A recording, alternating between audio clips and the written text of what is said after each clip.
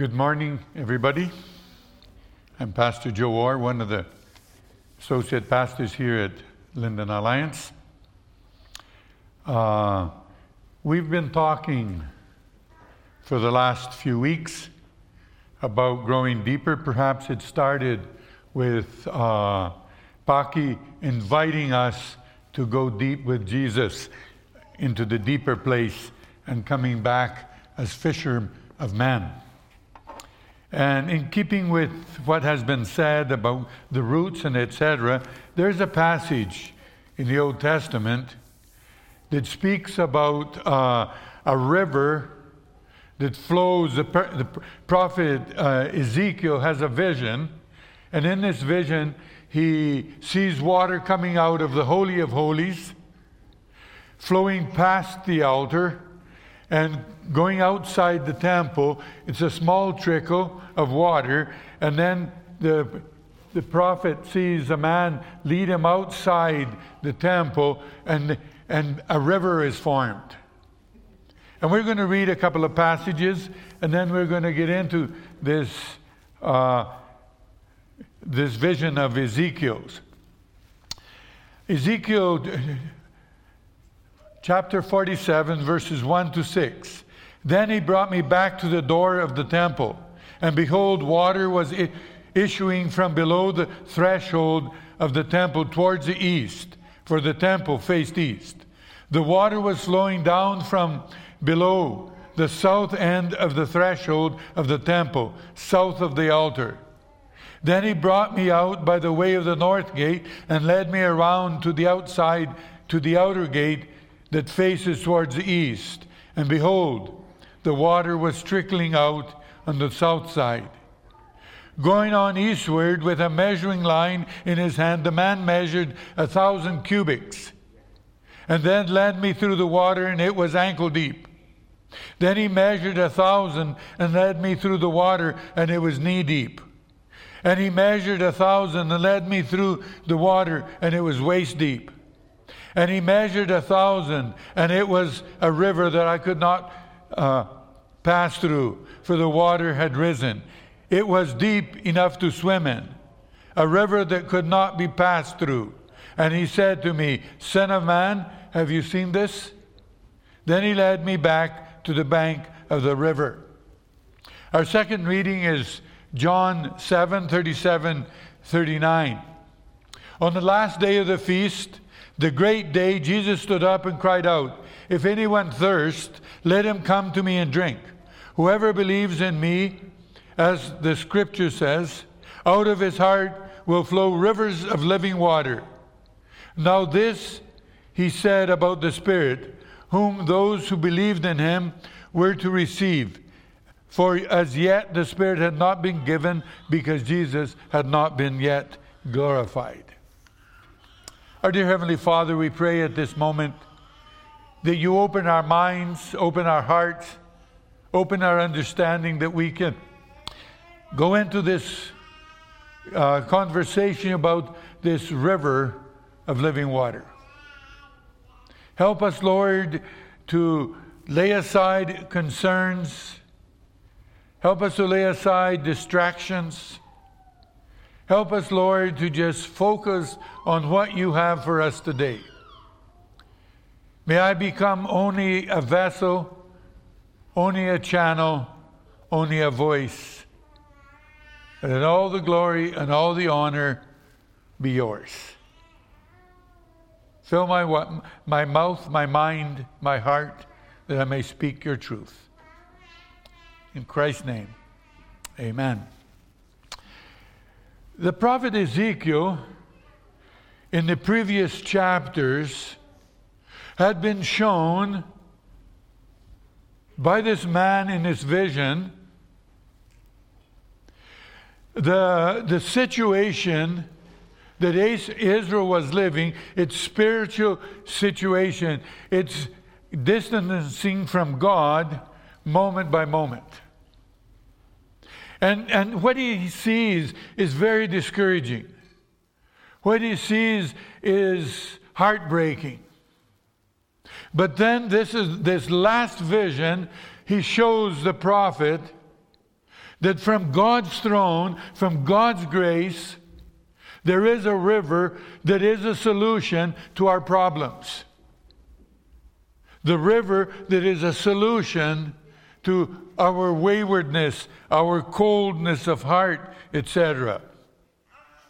At the same time, this vision has several elements. The element right to the prophet was living and observing, but it was also something that spoke of the future, the millennial kingdom. And if we had time to read on, you'd find out that this river, it flows towards the Dead Sea, the desert. And there, in the desert, flowers begin to bloom, grass begins to grow, trees begin to produce fruit, and it's something very beautiful. The restoration of God's original plan. But for us today, there is a lesson. For us right now, there is a lesson to be learned from Ezekiel's dream. In keeping with the idea, let us go deeper or let us wade out into the deep. First of all, we have in this vision a door, or the door. He took me to the door, or some translations say the entrance of the temple. The door, we know, Christ had presented himself as the door that leads to God. We have to go through the door, in order to come to the Father, in order to receive salvation. The water in Scripture is a symbol of life. It is a symbol of salvation. It is a symbol of the working of the Spirit of God in our lives, transforming us. We have the directions north, south, east, and west. I'm not sure if I fully understand what the directions mean, but there is expression throughout Scripture that our salvation comes from the east. If you look on a map, for us at least, out this part of the world, we look east. Where east would necessarily represent in Palestine itself, I'm not sure. But they're going back, there is the house or the temple, which is a figure or a shadow of celestial things. Everything in the temple was a symbol of the reality in heaven.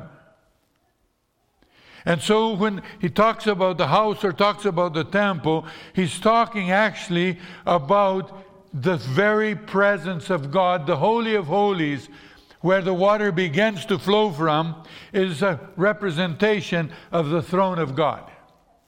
So every blessing flows from there.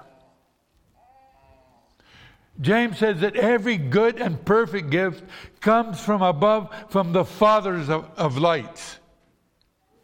And then we have the altar. The altar always represented the cross. Not all or everything burnt on the altar represented sin. Some represented consecration, some represented fellowship, some represented communion.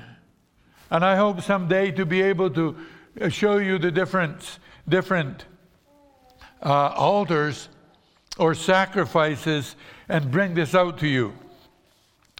But in this portion of Scripture, we find the prophet observing water that leaves the temples, the Holy of Holies, flows past the altar, the picture of redemption, and it flows on to become a river, very similar what Jesus said on the last day of the feast, and said, in so many words, said, I am the living water. If you believe in me, out of your interior will flow rivers of living water.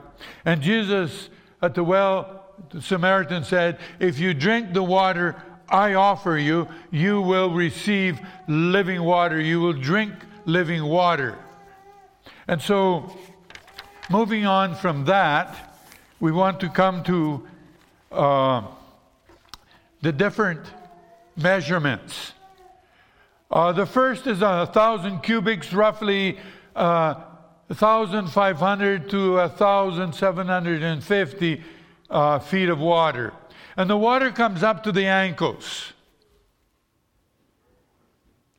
It's a place that is shallow. Just think of a children's swimming pool. There's not much water in there. You can't drown in it unless you deliberately go face down.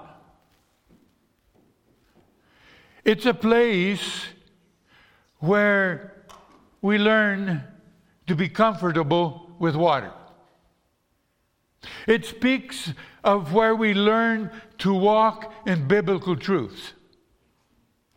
It speaks about having drunk from the fountain of living water. You now begin to take your first steps as a Christian. You take your first steps as one who follows God. It's the place where we learn to obey. Children learn best to obey from the day they are born until they begin to walk.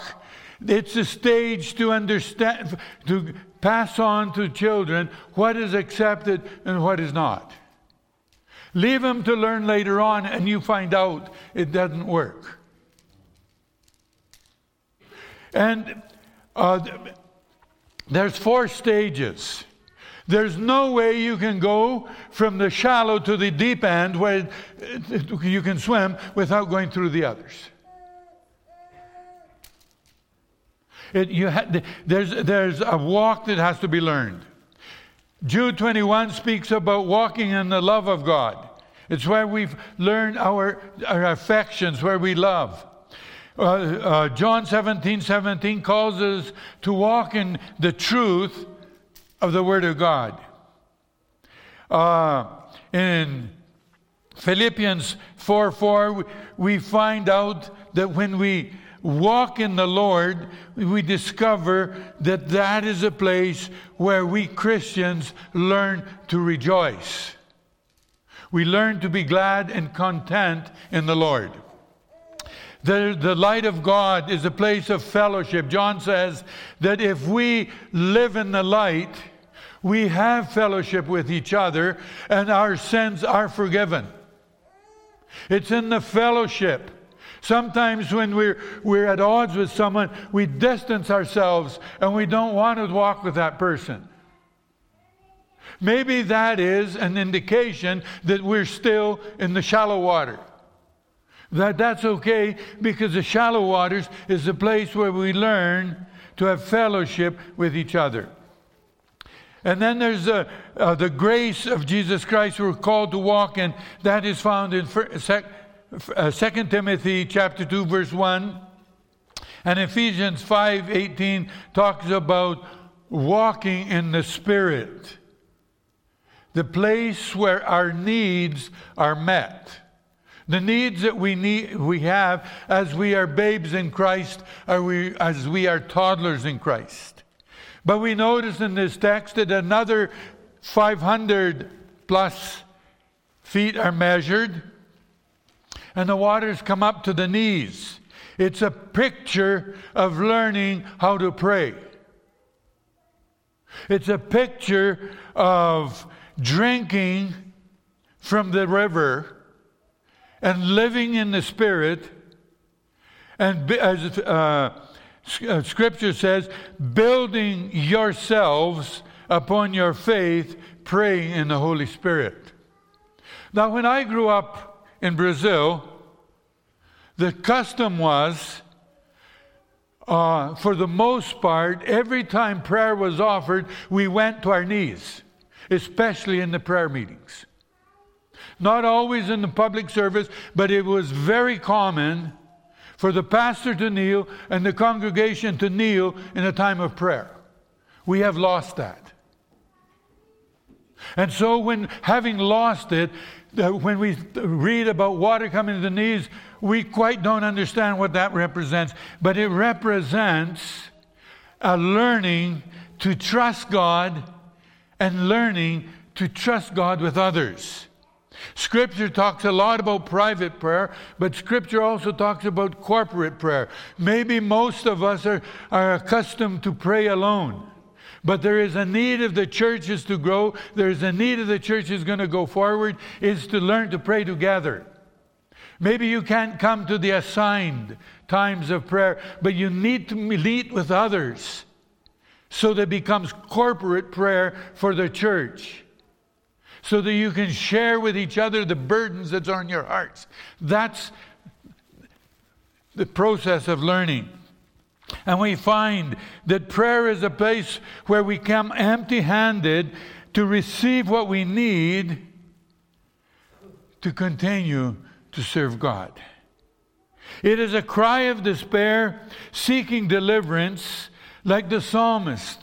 All through the psalmist, there's that cry, there's that feeling of needing more of God, wanting more of His presence. And coming with their brokenness, coming with their burdens, coming with whatever it was that was upsetting the psalmist, he came and he cried out to the Lord. It's a time to cry out. Acts 4:31, it's the key that opens the chains. It's the key that brings a ladder to God's supply. Prayer is talked about as a hedge of protection. Nehemiah in chapter 6, verse 9, he talks about the Lord as a hedge of protection when they're praying. And Philippians 4, 6 to 7 talk about life's blood coursing through the spiritual being and bringing health. Prayer is like the blood that flows through our veins. It's a sap that helps us produce fruit. Taking the picture of John 15, 7 and 8, and it is the companion of praise. It's where, on our knees, is where we learn to praise God. In the first, we learn to be happy in the Lord and content in the Lord, but in His second stage, where we learn to begin to actually praise His name. It's not that you can't praise Him in the shallow. But here is the place where prayer brings about in your life the desire to sing to the Lord. Whether you can sing or tune, it's beside the point. Actually, the old King James says, make a joyful noise to the Lord. And I can do that. And so probably everybody can. Some make noise on tune. And the rest of us, whatever. Okay? Then he continues measuring. He continues going deeper. And this time the waters reach the hips, or as the old King James says, the loins, or farther up the back. It symbolizes strength. It symbolizes service. It symbolizes reaching out and saying to someone who is overwhelmingly feeling overwhelmed under a load that they can't carry, where you say, put some of it on me.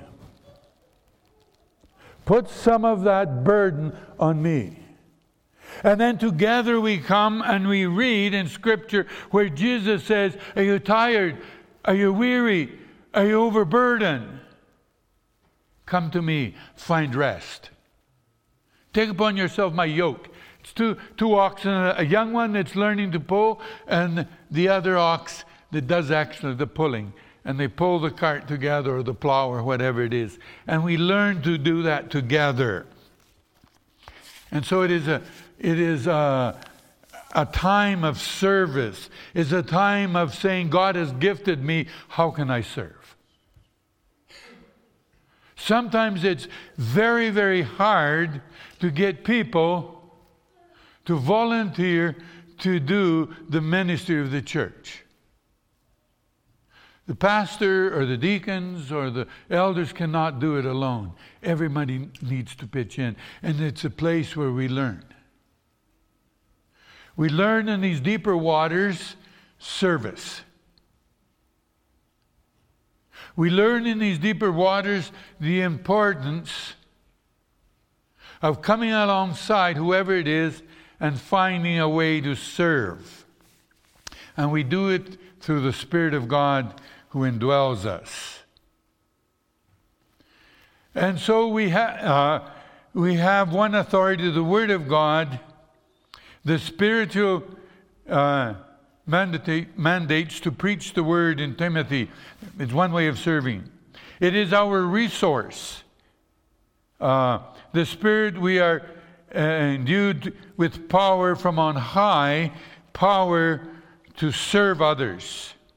It becomes our inspiration to love Christ and to serve out of the love of Christ. And Paul says in Colossians, 2 Corinthians 5:14, the love of Christ constrains me.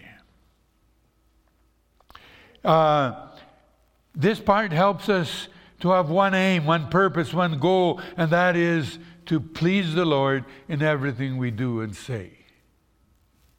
It helps us check our motives. It helps us check our intentions.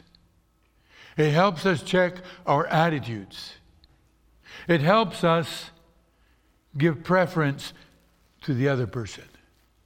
It helps us to say, okay, I would like it done this way, but I love you, brother. I love you, sister. I want to walk with you. Let's do it your way. Because it's not about my way and not about or her way or your way. It's about His way. And His way says that we learn to serve each other and the Lord for His glory, for His purpose. And Romans 12:11 says that there's a principle here: to serve the Lord is never in vain. Remember, Jesus said even a cup of cold water given in His name does not go without its reward. How much more the intentional coming alongside someone and saying, how can I serve you today?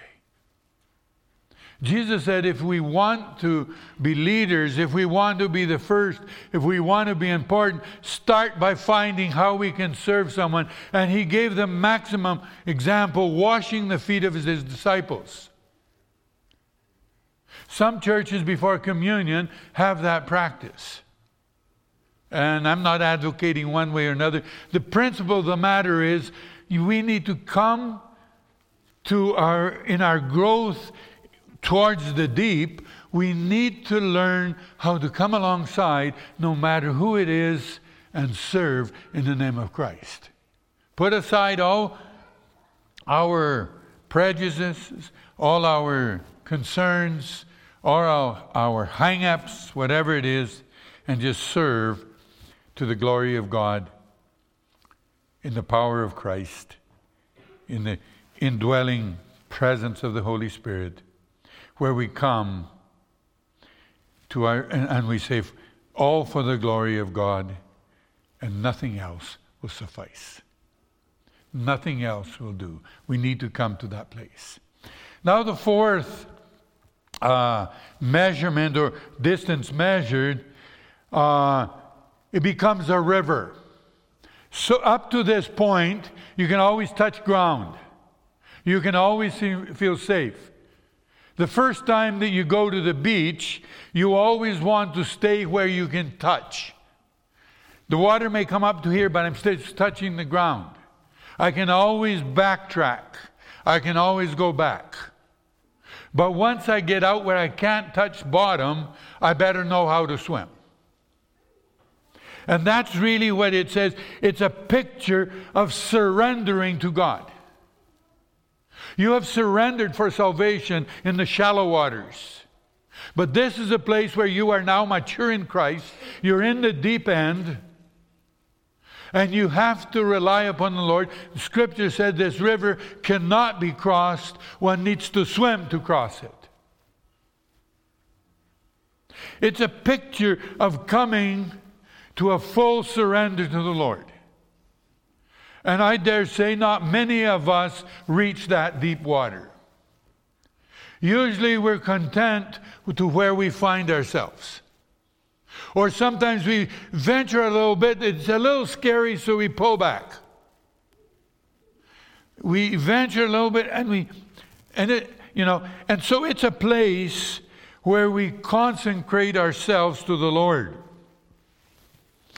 The consecrating to the Lord is yielding to Him. Romans 6:13 and 12:1 talk about surrendering ourselves. Romans actually says putting ourselves as the offering upon the altar to God. And he says this is your reasonable service. It's a service done through the Spirit, but it is a service also done voluntarily, where you reason through how much you want to be consecrated to the Lord, how much you want the Lord to really work in you.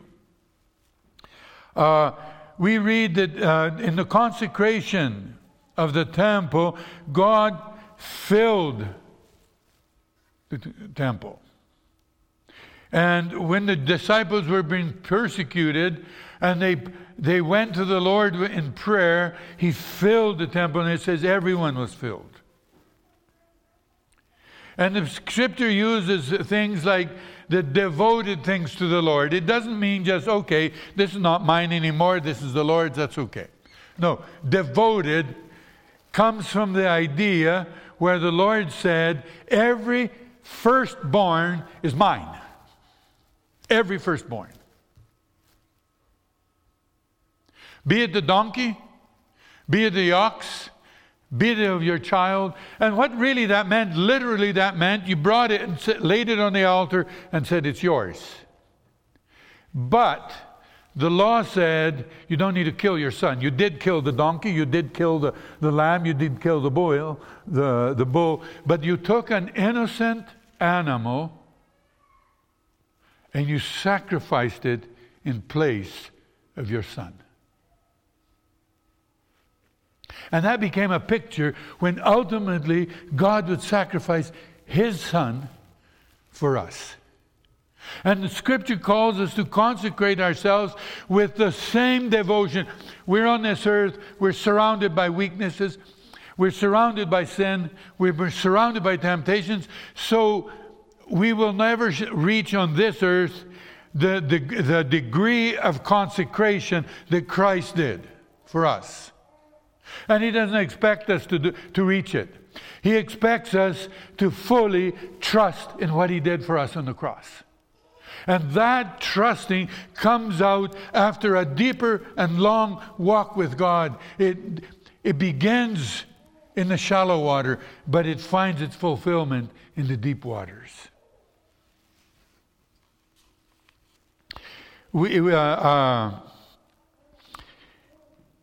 It's thoroughness.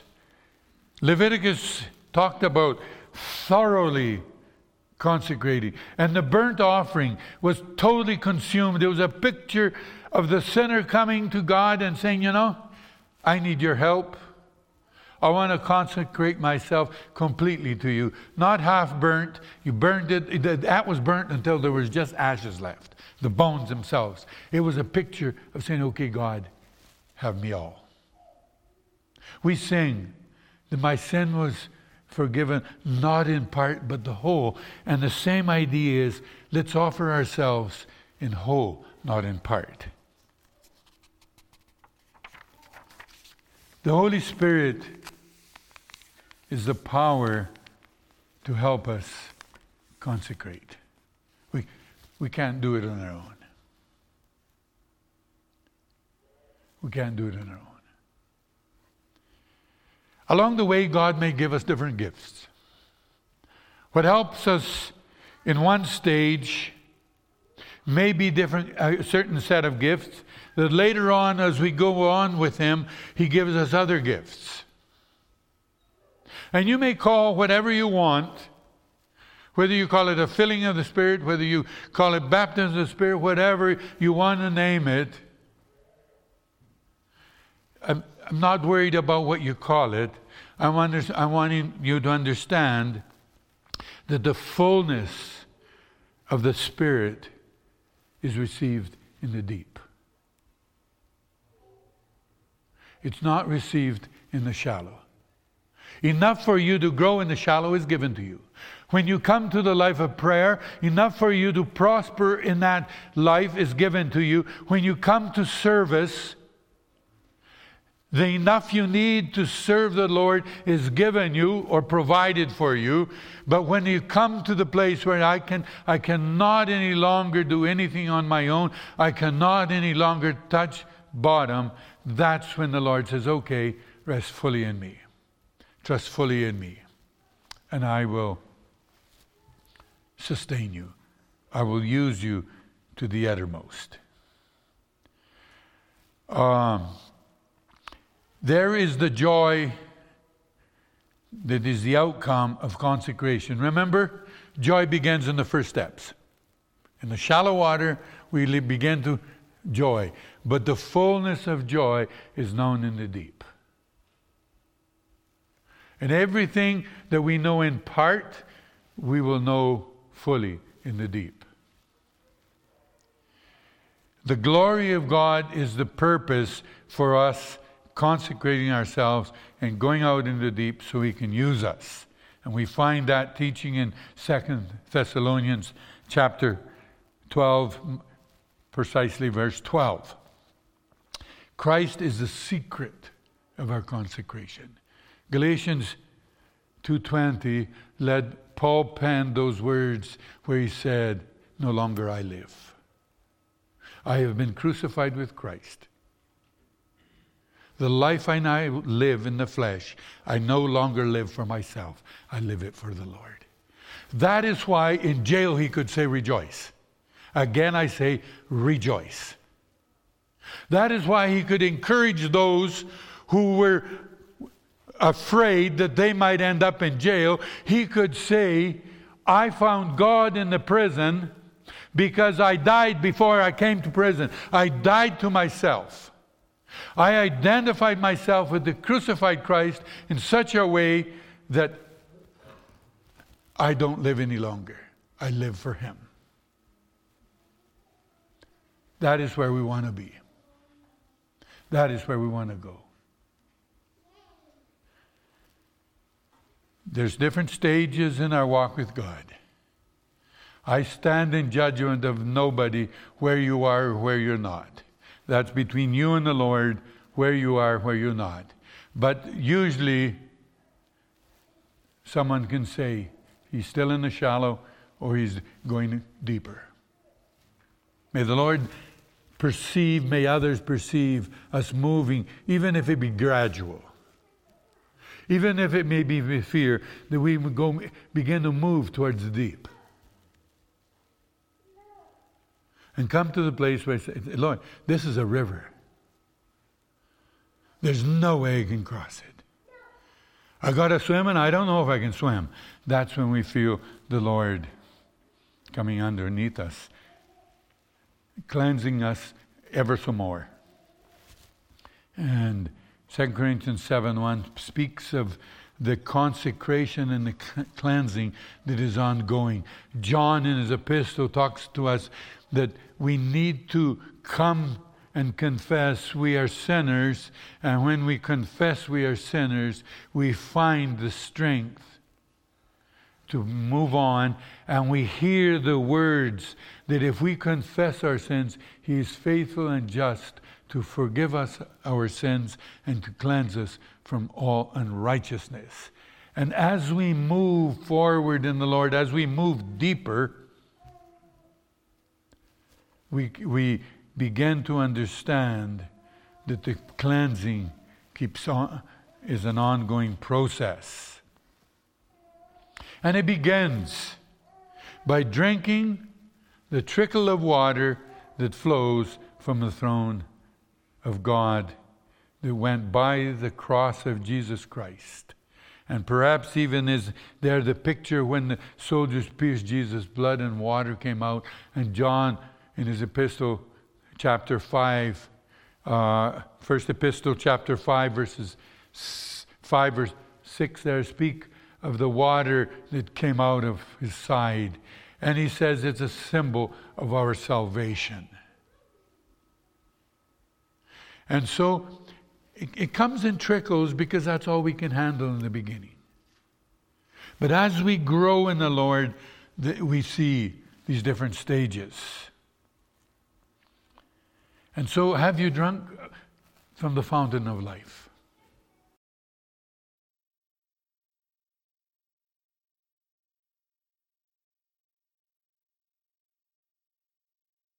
Innermost being, rivers will flow.